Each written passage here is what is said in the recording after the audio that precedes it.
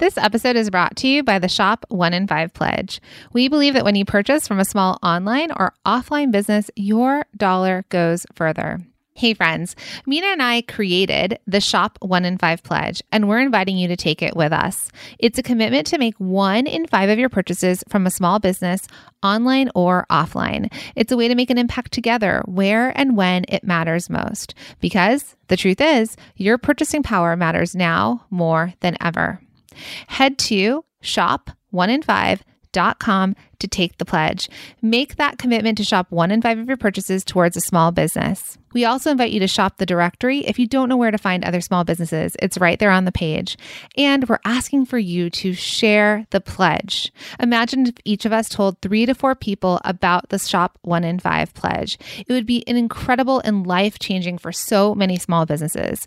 Tell your friends, your family, and your social network. It costs nothing extra and makes a world of difference. Our purchases have the ability to change lives. Okay, let's jump in.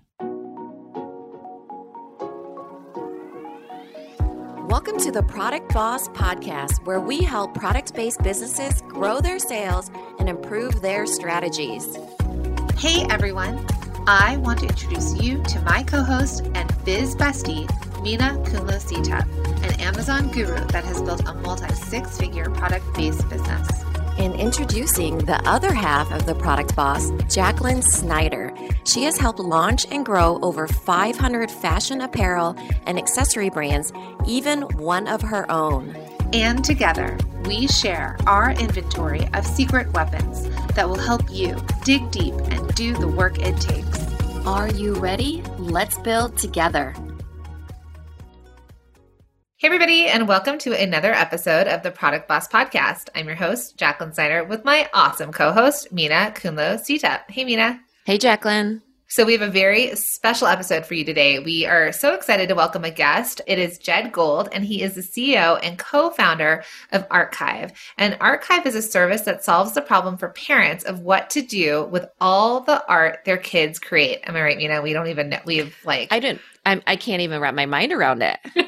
I mean, we've been storing our kids' art forever, and I've actually known Archive for a long time, and want to be. I'm going to subscribe when we're done with this podcast. Mm-hmm. So it started as an app. It took 6 years of entrepreneurial grinding and working side jobs and pivoting to find a market fit before lightning actually struck in November of 2018 with a video that went viral. So this resulted in sales that led to being listed in the top 300 of the 2020 Inc. 5,000 fastest growing private companies in America. So we are honored to have you on the podcast, Jedd. So welcome to the Product Boss Podcast.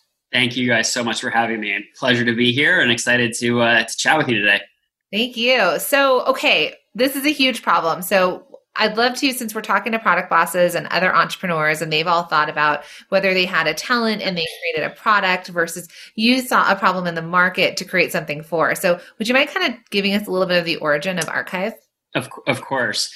So it was actually, as I think a lot of products start, it was solving a problem that I was actually facing. So I came home one night and my wife was taking pictures of our kids' artwork. So we, at the time, had 2 girls. They were 3 and 6. Art was absolutely everywhere. Clutter coming out of drawers, on the fridge, right? Like so many families can relate to. And I said, hey, what are you doing? She said, I'm tired of all this mess. I'm going to make some books of the kids' artwork so I can get rid of it.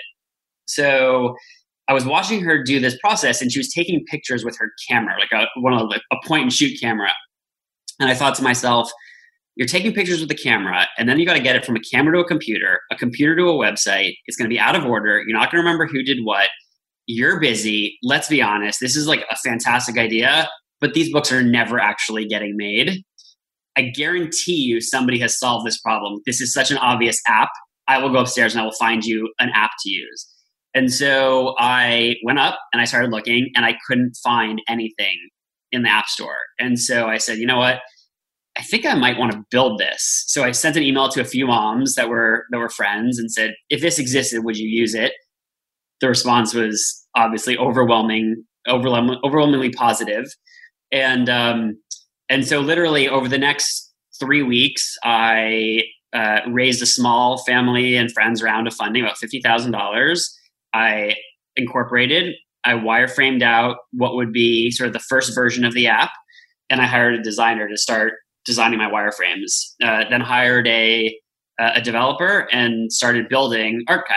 And it was candidly, at the time, it was sort of meant to be a side thing. While I had sold my previous company, I was looking for something else to do. I sort of wanted to get into the app space and thought this is sort of a good opportunity. I'll just put it up and I'll see what happens. And if I can get 5,000 people to use it that like aren't, sort of the first handful of, hundreds of people are probably in your inner circle, right? Or like one step connected to you. Once you sort of get into like the thousands of people using it, you've got others that are starting to like, to validate what you're building.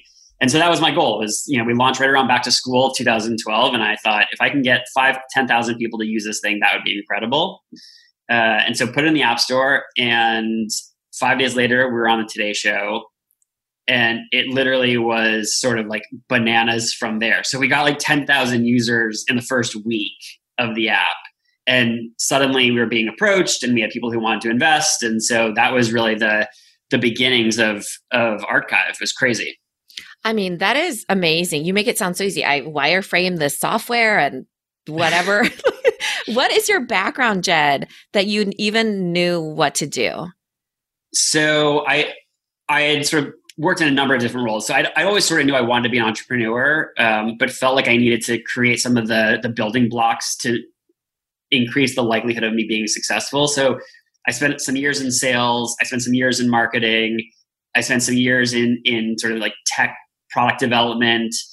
I got my MBA. I was very systematically building the building blocks, putting the building blocks in place to be able to go do something. I didn't know exactly what I wanted to do, but I knew I wanted to do something. And when the whole world started sort of really pivoting towards the tech space, I thought this is an area where I kind of want to focus. And so in 2008, I started a gaming company, which I ended up selling in 2011. So to be fair, I came to this with zero technical knowledge. To this day, I can't program a line of code, and it's almost embarrassing. My kids know more about programming than I do, but I did have a sense of how to design a product and how to wireframe and how to sort of get the thoughts in my head of user experience onto paper, which allowed us to go from there.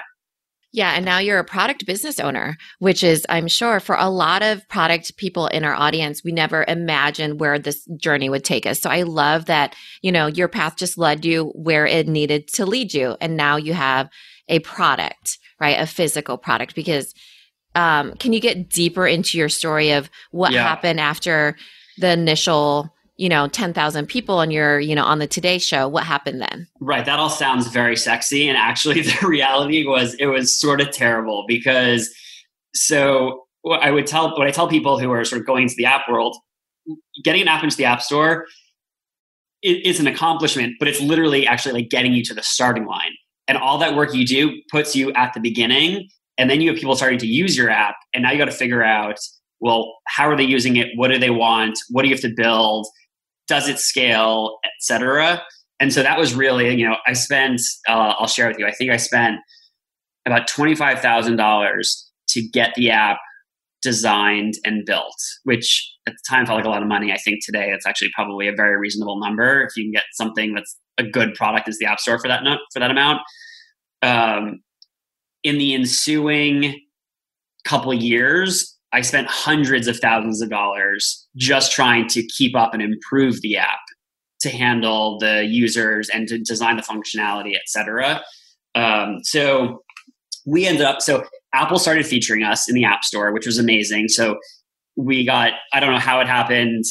I still don't know anybody there. I have no contacts. But somebody was sort of looking over us and thought we were a great application because literally basically every single day for 4 years, we were featured somewhere in the App Store. So whether it was in the best apps for products, best products or best app for parents or lifestyle or best new app or app of the day, like we had a ton of features, which really helped because we didn't have to invest in marketing because we had a sort of an organic flow of users, which candidly is what saved our business because we weren't really making any money. The model was, and my assumption was, everybody who uploads their kids' stuff all throughout the year will hit the print button and buy a book. Not everybody, but I assume 90% of people who spent their time uploading their kids' art would buy a book. So that was our model: free storage, pay for books.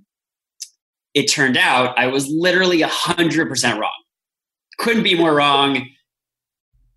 Like, it was the exact opposite of what I expected.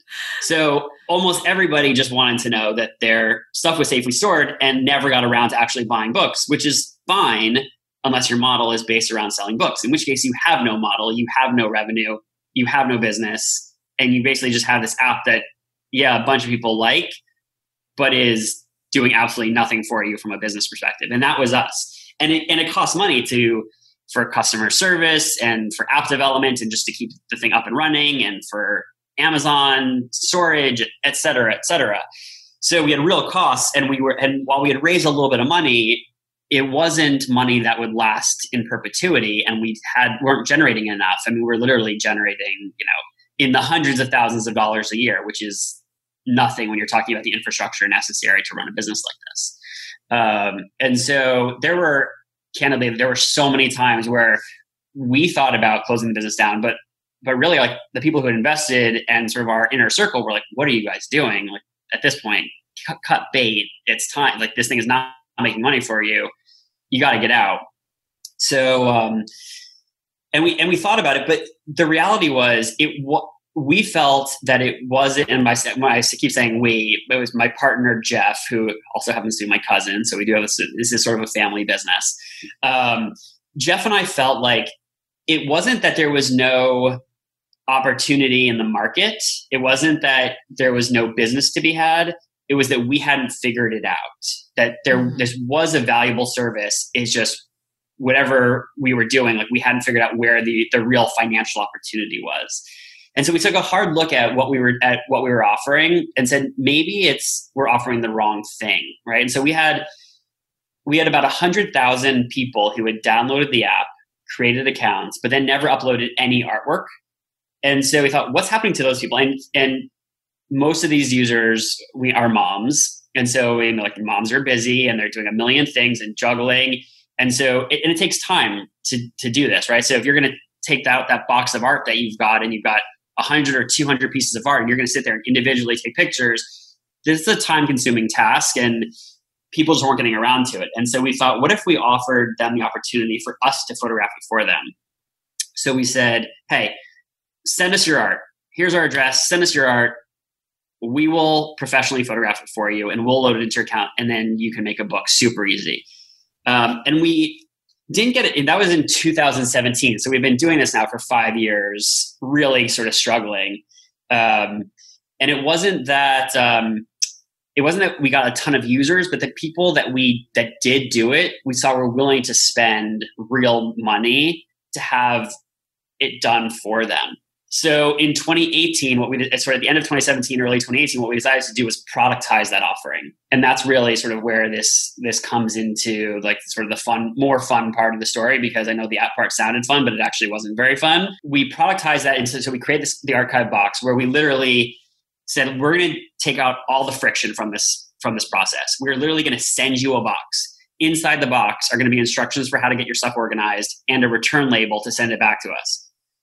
Put your kids' art inside, send it back. We will then do all the work, professionally photograph the art, edit the images, lay out the book, send you a link. All you have to do is approve the book, and we will print it and ship it. And so we created a video in late 2018, and beginning of sort of the first half of 2018, we saw like a little bit of a pickup in sales, and definitely like it was trending the right way, but still, very, very little revenue. And so what we ultimately did was, we said, you know what, we're going to give this one more chance before we shut the company down, because it's still not a business. We're still not really paying ourselves. This still isn't enough.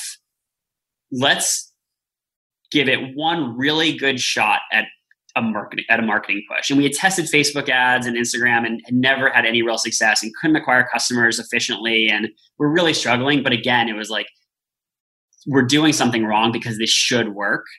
And so we thought, let's hire an agency, create a video, have someone like professional media buyers, like do this properly. And let's see if we can just give it like one final shot. And if it doesn't work, we're out, we're done. Mm-hmm. And so we put up a video, and that video, and we had been selling, I don't know, ballpark, like, let's call it like 8 to 10 boxes a day. Okay. So not a ton, but nothing. Our USPS guy, Joel, he would come and he'd like pick up the boxes, and it was like, 8 boxes was a lot to carry, but it was like, he could carry it out by himself. He'd pick up stuff by the office. We were subletting this like little space. It was a small handful of us, 6, 7 people, and we were providing this service. And we put the video up, and literally from that day on, the video went viral. It was absolutely crazy. And we started selling more boxes every day than we've been selling every month. Amazing. I mean, throughout that story, it sounds like you were always trying to tap into, you knew the problem was there because you validated it throughout the whole time, right? It was just how you wanted to provide the solution to your customer. And it was like, first time it was like, oh, we'll solve their problem by giving them a software. As a mom, I would say, no, that definitely would not work. And then the second time was, okay, send the box and then we'll send you, it wasn't the book at that time. The second time was send us your stuff and we'll send you the digital, the photos, right? And then you pick the artwork. We'll just load it to your account.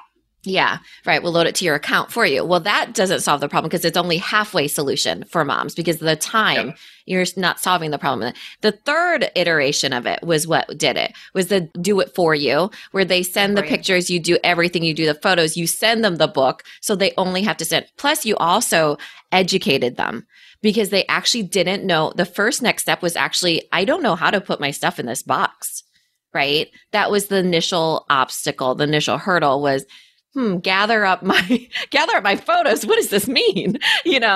So I love that because it just showed that you pivoted to whatever the market was telling you, but it took more than one iteration. Sometimes entrepreneurs will quit because they're so bonded to the idea of doing it one way and that they're not listening to their market. So good for you for doing it. And now that video, can you tell us a little bit more about the video? Because it's an educational video of what they need to do, right?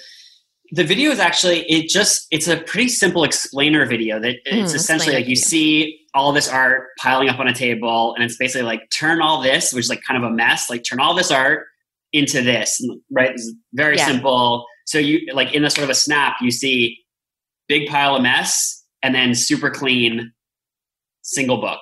And it was, order a box, we'll send it to you, you fill your kid's art, send it back, and let us be your child's first publisher. And so literally it was like USPS was suddenly sending 9-ton trucks to pick up the amount of boxes that we were selling. We were hiring anybody with like a heartbeat for a little bit there. Like if you had 2 hands and a heartbeat, we were like pulling people off the street. Yes. So it was actually, I'll segue for a quick second. I love the story. So when we first started offering the service and we needed somebody to photograph the art, there was right across from the office that we were subletting, there was a school. And so we hired a mom from the school, from one of the parents at this school, who would just drop her kid off in the morning and she'd come across the street and she would come upstairs and she'd photograph whatever art had come in. And then she'd leave and it sort of like worked perfectly with her schedule and it was great. And then we started getting a little busier and she brought in another mom from one of her friends from the school. And then we got a little busier and they brought in another mom.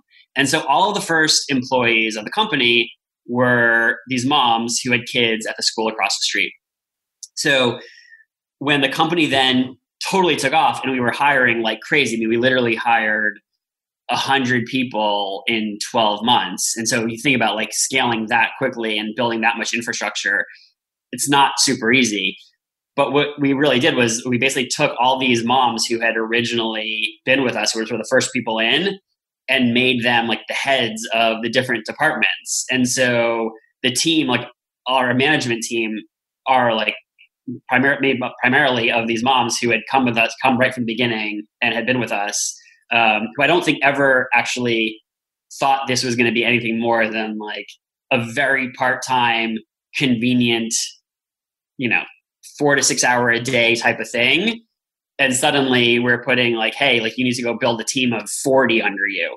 So it's been really fun to like sort of grow this business with people that I would say at this point, like are almost like family to us. That's incredible. And, I think the point that we want to get across to everyone is paying attention to what your customer actually wants, right? So it took you a longer time to figure it out, but it was like, what were they willing to actually exchange dollars for? What do they want to actually buy? Because they wanted the solution. They just weren't willing to give up their money for it. Now, right. I mean, it's like, yes, why wouldn't I do this other than keep all this stuff in a box and it goes nowhere? I mean, if you could figure out who could come to my computer and organize my photos on my desktop, that would be awesome, because that's another pain point. Another hot mess. This is coming from someone who asked me. She just asked me the other day, where is the cloud? No, I was like, it all comes to the cloud, but where is this cloud? And I don't print anything and I don't do anything. I want someone to make books of my whole life for me. So starting with my kids' art would be fantastic. But yeah, and I think that's the understanding here. And what I think is really cool too, because we're talking about how you and your partner basically thought, how do we tailor this to what the customer needs, which are parents, and what are they willing to pay for? But then as you've built your team, you've brought in people that would be your customers as well, right? So the company culture is an understanding versus a bunch of like young kids out of college that and maybe they do work for you, but what would they know about parents wanting to conserve their kids' art? So also the culture that you've built within your company, and that there are other moms and moms for moms and parents, because moms are making probably most of the decisions for the household in that way. Just sounds incredible. Did you have plans, you've built businesses, so were you comfortable in building a business with this? How many employees do you have now? We're right around 100. Okay. Because one of the biggest, here's a thing to ask, actually, I think that might be helpful. We have a lot of solopreneurs, right? They're small business owners, they're operating from their house, and they're the bottleneck. They end up being their bottleneck. Yeah. And they're like, who's my first hire? It's so scary for them, one, because they're barely paying themselves. When you have product, the money has to go back into the business, and they don't know who that first hire is. What would you say to them that are like worried about hiring, who their first hire is, and the fact that you have 100 employees now? Yeah. So I would say a couple of things. One, having a partner, and you two are a great example, right? It's like partners in crime on this. Having somebody else in it with you as you build is so valuable. I cannot stress that enough. Not only because you just need other people to help carry the load, but as an entrepreneur, you have your days where you're super motivated and all in, and you have your days when it's kind of draining and scary and lonely, and you're not feeling that way necessarily. And so having somebody else who can help drive things forward when you're not feeling it is really valuable. Also, just being able to bounce ideas around with another person is so valuable, because you can stress test a little bit, and there's some pushback on decisions that are being made. I also think that people don't realize the value and opportunity cost of their time always. And so it might seem like you should be doing this yourself, but how much more successful would you be if you brought in other people and you made that investment, and then it would free you up to focus in other areas that actually might help you grow a lot more than being in the weeds of helping process orders or packaging or shipping or customer service or whatever it is. And listen, I'm guilty of this myself. I have lived in the customer service inbox. There was, when we first started, when things started going crazy in late 2018, early 2019, and we were getting inundated with orders and customer service was blowing up. We didn't have a team in the beginning, right? There was no customer service. There was one person. So I didn't want people having to wait forever to get responses. So I was literally in the customer service box until, 2-3 o'clock in the morning every single night. And I'm responding, but I didn't want people to think that we were a really small company. So I would respond with different names. So I was some days I was Daniel, and some days I was Kate, and some days I was Sarah. And literally it was a whole team of customer service people, but actually it was me sitting there responding to emails. But ultimately, and my partner, Jeff, has been amazing at this throughout periods of time when I have found myself getting in the weeds of stuff. He's your time, you are too valuable to the company to be focused on what you're focusing on. Not that it's not important, but I need to free you up to be able to like think bigger, think about new products, think about new services, develop new strategic relationships, et cetera. And so, yeah, I think, if you're out there and you're thinking about, you've got a business, it's sort of like, don't underestimate the value of your time and your brain power. And if you can get yourself away from some of the more menial tasks that maybe don't require you, even though it's money that you don't really have to spend all the time, chances are you're going to grow your business bigger and faster by getting out of those weeds. For sure. And I think that you had mentioned that your first hire was the woman taking the photos of the artwork, right? Yeah. And so in that case, a lot of our solopreneurs, their first hires are going to be operations. In your case, it was like a maker. Otherwise, you would be that's part of production, right? Making the physical book that's the photo taking. So it's either shipping, like you said, so operations, shipping, inventory, production, and then also customer service. Because customer service is a way, I love that Jeff stepped in, because lots of times we don't think about that buffer that has to happen of hiring somebody, because you're protecting your mindset at that time, because your mind cannot be answering all these customers, but thinking about the business and visioning too. So you actually needed to hire in order to get the company to where it is now, for sure. No question. Right? Yeah. No question. Yeah. Yeah. And so I'm curious, just because we don't actually have a lot of partnerships on here on other duos, do you have specific roles of you and Jeff, or is it you're both, No, like very specific roles, actually. Tell us more. Right. And it's been amazing because we really complement each other's skills and there's not a ton of overlap. So Jeff is like the most unbelievable operator ever. He's built and scaled 2 previous companies, had, exits to 2 public companies.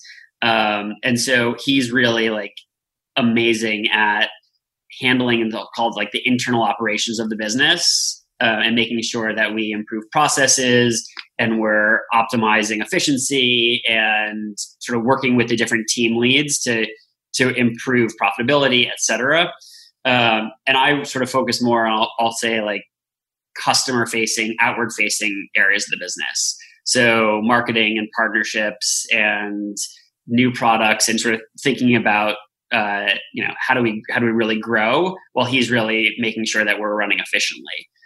So especially at the size we are now, I cannot imagine how difficult it would be to be trying to do this by myself and have a real eye on the operation side of the business while also trying to figure out how do we grow. So yeah, I think it's important at every stage, but certainly now. Yeah. And I think, a lot of people listening might be like, well, I don't have a partner. Do I need to go out and get a partner? Please you don't need to go out and get a partner because you're very lucky when you find a partner, because Mina and I have had partners before and those didn't work out the way our relationship has. So, but it's the idea of where your strengths are and where they're not. And so I think it's very similar. Like Mina's very good at operations. She can really see it clearly. And I'm like, oh, here's my big idea. And she's like, great. How are we going to get there? So I think it's that idea of like, if you're very much in that visioning role or the idea of new products and you're that creative, that if you hire and you I think you hire generalists until you can hire specialists. But what you'll want to do then is realize that I need someone for the ops. I need someone for operations. I need someone who could take these ideas, but then break them down and make them really realistic. So it's interesting how well you two have vibed as well. When you came out with it, were you the idea person and you came to him and said, I've got this idea. Do you want to do it together? Is that sort of how it started? No, so I sort of I had the idea and then got it off the ground, and sort of set out to build the app. I actually had gone to him, because he's my cousin and super smart and experienced and an entrepreneur. And also as I was doing a friends and family round, I was like, hey, do you want to throw a few dollars in? Which he did. And at the time he volunteered to sort of be like a sounding board and just to, be an advisor essentially. And so at the very, very beginning, that was sort of the role he started out in. And then when we launched and suddenly things like looked like it was like, oh, maybe there's actually a real business around here. He had sold his previous business, was looking for something else to do. And he's like, you know what? Let me jump in here with you and let's do this thing together, which I was beyond happy to welcome him in. Right. And so, really it wasn't like, I would say from the scaling to where we are today doesn't happen without him. Getting it off the ground initially was, And I think that's something for people to think about, because Mina and I, when we met, it's those, I mean, this is your cousin, but it's those ideas of just where you are today doesn't mean that's where you're going to be a year from now or 3 years from now. So as everyone's sort of listening to this, it's like, just keep those opportunities open, like collaborate, meet people, ask for help where you need it. And then you never know where that relationship's going to go, where it might end up being a partnership and scale to this, huge, amazing business. So it's a really great story. And you brought up, Jacqueline, you brought up a really good point, which is it doesn't have to be a partner is a loose term, right? Mm-hmm. So in some cases it might be like an equal partnership, but it doesn't have to be that. It's really more making sure that you're bringing people in at the appropriate times to help, around you, to help do things that you're not necessarily great at doing, and or that aren't just, not great uses of your time. Yeah. So, and Jeff, I mean, I think when Jeff first started, it wasn't really an equal partnership, right? He was like, he'd come in after the fact. And so like the equity split wasn't, was different. And as he got more involved and as time passed, et cetera, we closed that gap. And so ultimately now, now we are partners and co-founders, and, it's fantastic. But it wasn't, I'm not suggesting if you're out there and you've got a business that you've been working on, that you should just go find somebody and give them 50% of your business. Like 100% no. Yeah, 100% no. It's like yeah. And I will also just add to that real quickly. Okay. If you are going to bring somebody in from the outside, I mean, obviously I trust Jeff implicitly because he's family. But if you're bringing somebody who's not it, and either way, candidly, you should bring that person in with equity that vests over time. So nobody should ever step into your business and just get equity. That they need to earn it by staying for, do it on a 4-year vesting, so that over time, if they're really all in on with you, that they will earn their shares. But yeah, you don't just hand somebody a big chunk of your business. Right. You did a lot of the work to get there. I think, though, a lot of people are solopreneurs, but it is just like what you said, Jedd, of building that support around you.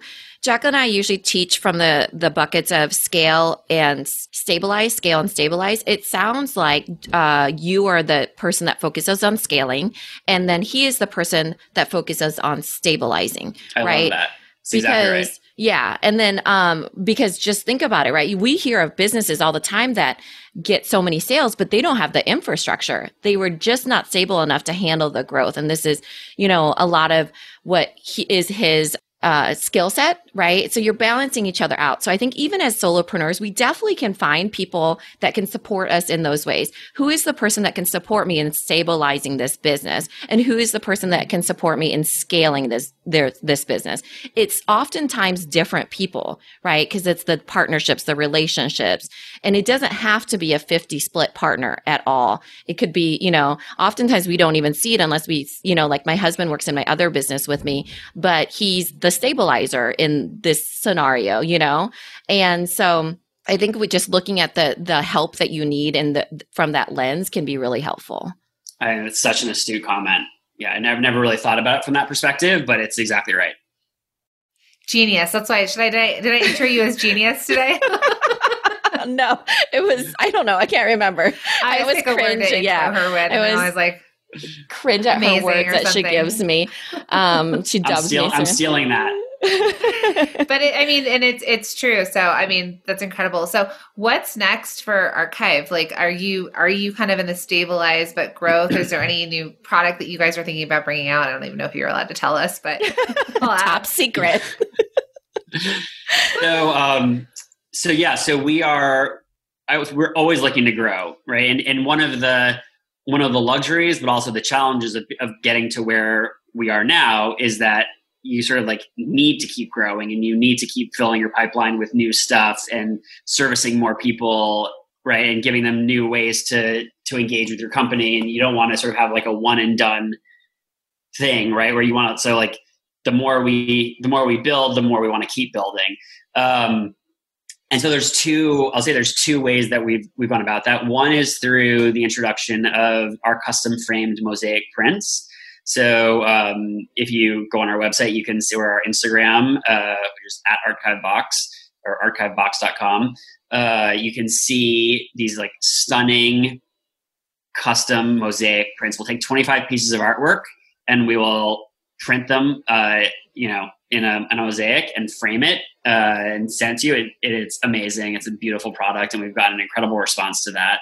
And then the second thing that we've done is, so I talked about, you never know how someone's going to use your product, right, or your app. So when we first launched the app, you don't know what they're going to load, you know what they're going to do. You always sort of have to sort of pivot and sort of look and figure out like what's the world saying, what's your audience saying. Well, the same thing is true with the archive box. Yeah, we get like primarily kids artwork, but what we saw was that a lot of parents were sending in things that were not kids artwork in the boxes and using our service for other memorabilia.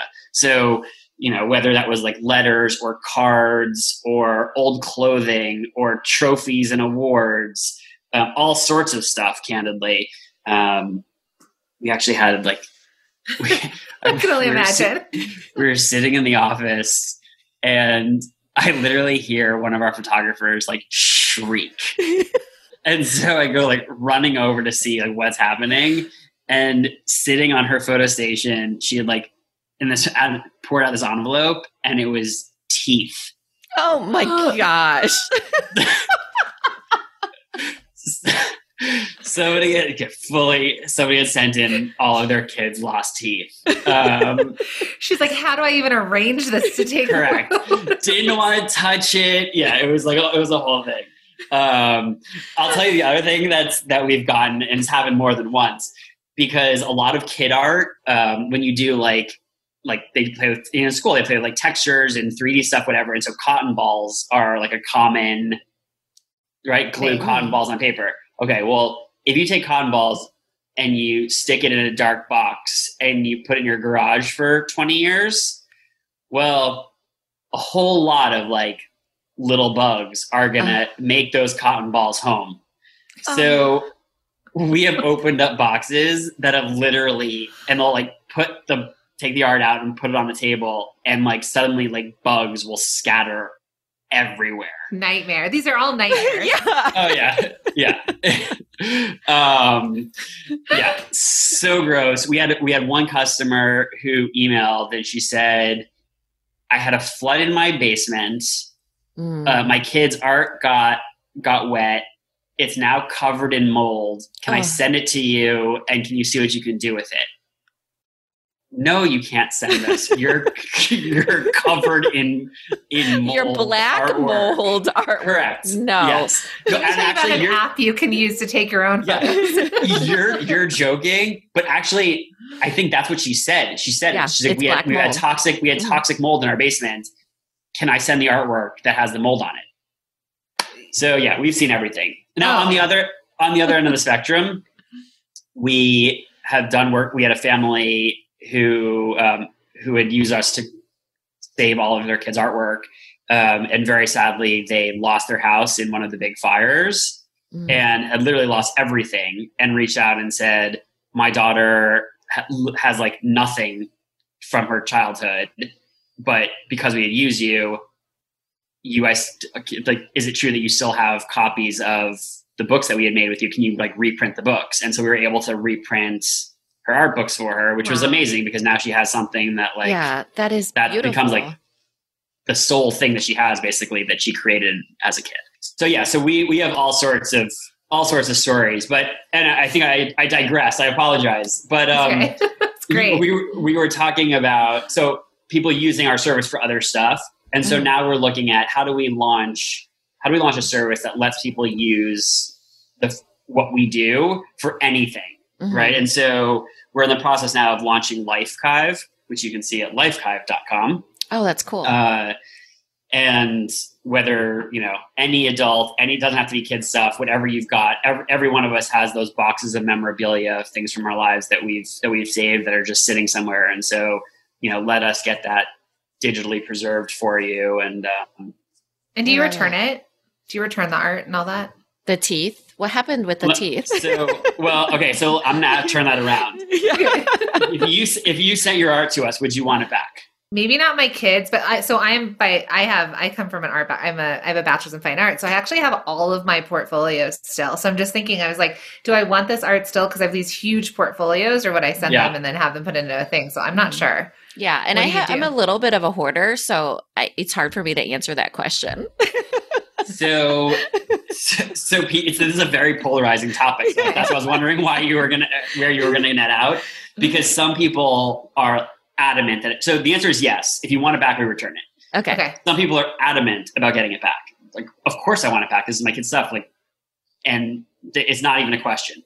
Other people who are also, say, like, sort of on the Marie Kondo side, are like, hey, the whole reason I'm paying this much money to have you do this for me is to declutter my life. Yep. And why on burn earth it. Don't ever send it back. Would I have it sent back to me? Yes. Yeah. So there have been some highly entertaining conversations that happen in the chat feeds of some of our posts with somebody will ask that question, and then somebody else will chime in and be like, what's wrong with you? Why do you want it back? And then, don't judge me. Yeah. Etc.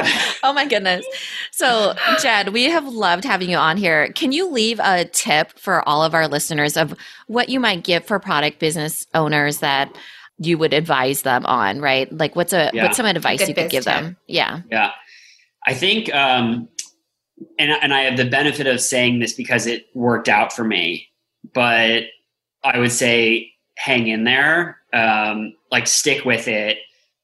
Runway is so important. Like as I mentioned earlier, we never should have found, I knew there was success somewhere along the continuum. I didn't know where it was going to be. And if we had given up earlier, we would have had a failed business instead of where we are today with 100 employees and keeping people employed through COVID and providing this amazing service to so many families, hundreds of thousands of families.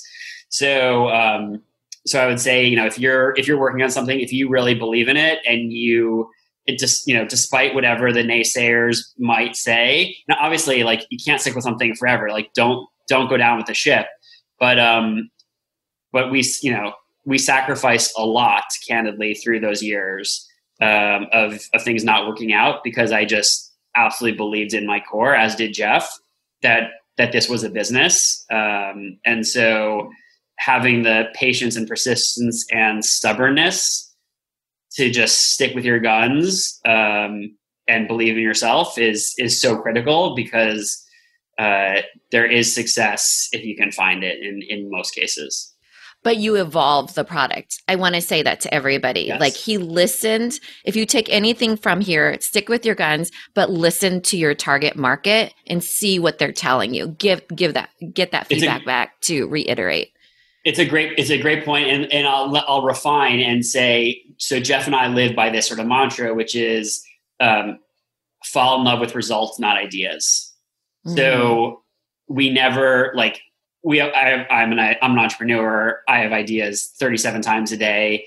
We test a lot of stuff, but we never let ourselves get caught up in believing anything until we actually can prove it out.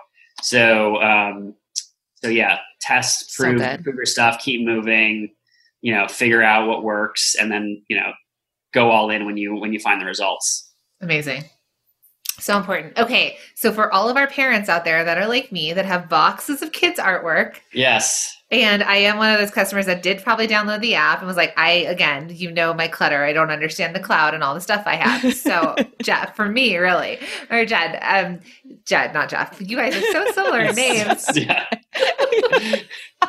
Jedd. I answer to both. Yeah. Okay, good. I answer to Mina. So we're good. Tell our listeners how they can get their kids' artwork sent to archive and how they can support your business and buy from your business. And I think you also have a code for our listeners, which is really exciting. Do.